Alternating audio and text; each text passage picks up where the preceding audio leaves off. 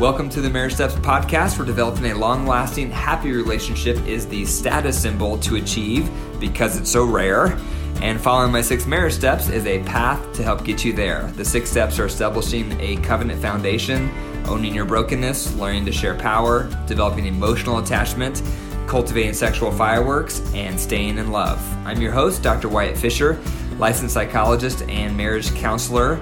If you believe in this podcast and would like to help me keep it on the air, please consider becoming a monthly supporter by going to patreon.com/marriage steps. That's patreon.com/marriage steps. Depending on your level of support, it can range from $15 a month up to $50 a month.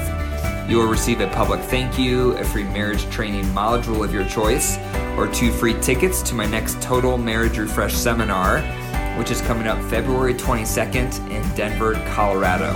If you're interested in registering, be sure to go to my website and click on Marriage Retreats. Today I'm going to do something a bit different. I'm going to respond to questions that have come into me about how to handle certain things in these people's marriage.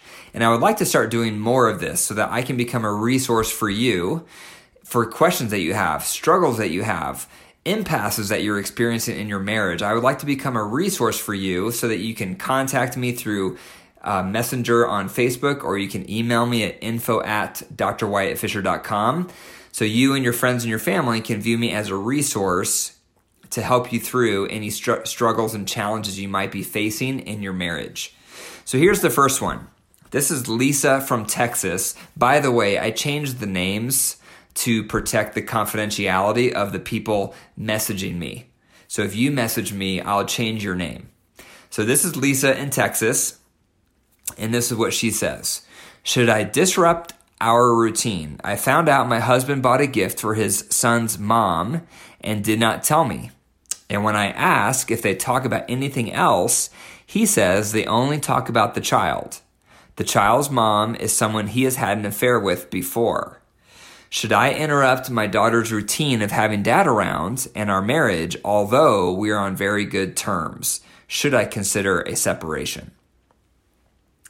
So there's a lot to be said about affairs and how to manage affairs. I have other episodes and blog posts on 8 steps to affair recovery. So a few things to talk about when it comes to affairs. One is that an affair is more traumatic than anything you can go through in your marriage. It rocks the foundation of security in your relationship. So for the betrayed spouse, affairs often create PTSD symptoms, which is post-traumatic stress disorder, because you've lost all control. You've lost all power. Similar to someone in combat or someone in a natural disaster, when you lose all sense of power and control, you develop PTSD. And that's what it feels like being on the other side of an affair. For someone who's had the affair or is having an affair, it's very similar to a drug addiction. It lights up the same reward center in the brain, and the person is addicted. It's very hard to wean off of the affair, especially if there's emotional attachment. It's easier to break off an affair that's a one-night stand compared to one that's been developing over months and months and months, because then there's strong emotional attachment. So out of that, there's a couple recommendations. And the first one, this is addressing Lisa in Texas. The first one is when there's been an affair with someone, the first rule of thumb is you stop all contact 100% with that person because you've been addicted to them. And so if you were a heroin addict, you would never go back to the corner where your supplier hangs out, because you know it's a matter of time before you start using heroin again. Or you know if you're a heroin addict, you would never go to your friend's house who's using heroin, because it's a matter of time before you start using heroin again. Likewise with an affair. Once you've had an affair with someone, the risk of you having another one is very high, because those boundaries have already been knocked down. And therefore, the first step in affair recovery is you stop all contact with the person you've had the affair with. So for some people, that means you need to change your jobs. For other people, that means you need to change where you go grocery shopping, or where you where you go to church, if you go to church, or maybe you need to move cities or move states or move friend groups, whatever you need to do to get 100% away from this person so you have no more contact. The no more contact is critical because it helps you wean off the drug addiction. It takes around 6 months from your last contact until you don't desire that person anymore. About 6 months. So it's important for the person who's had the affair to have no more contact so they can wean off of the desire for that person. But it's also important for the betrayed spouse.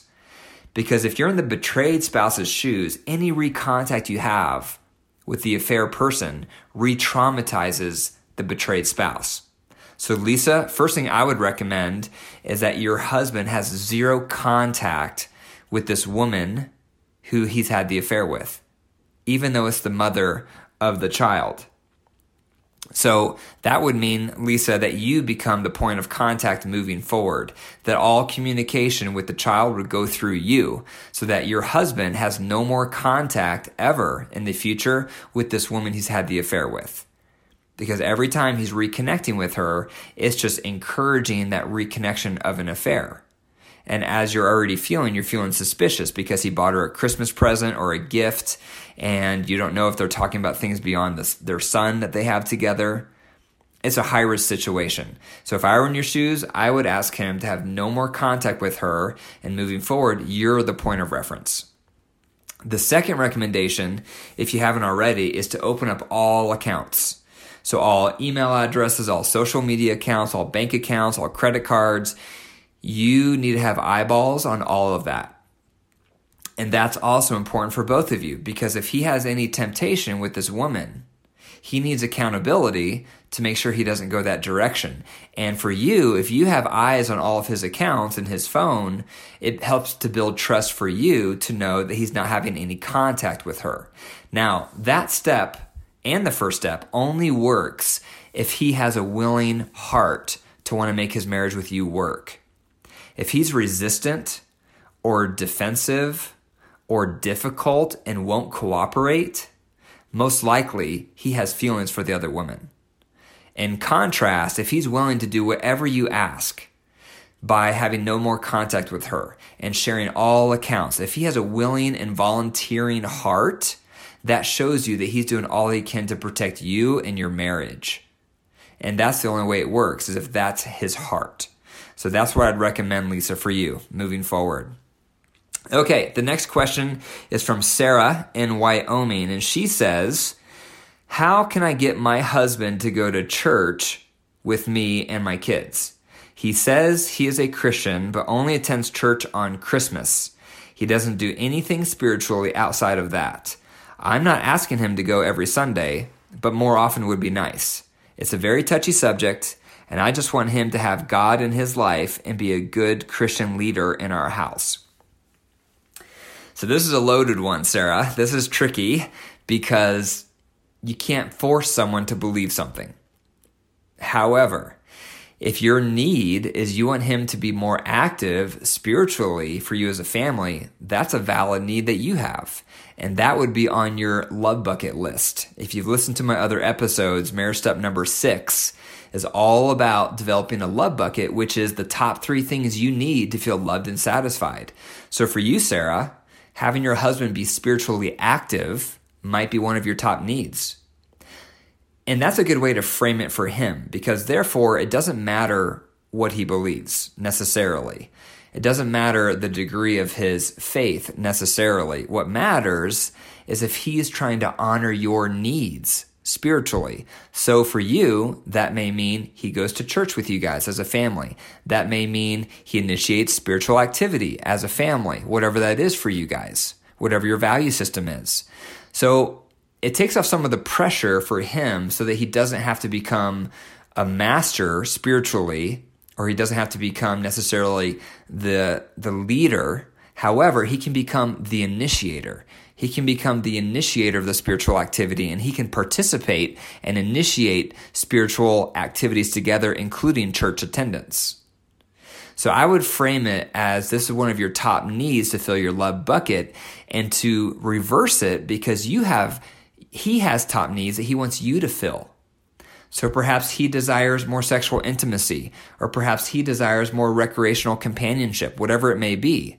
His need for those things is just as valid as your need for him to be the spiritual initiator. And so I would frame it in that way because both needs are equally valid.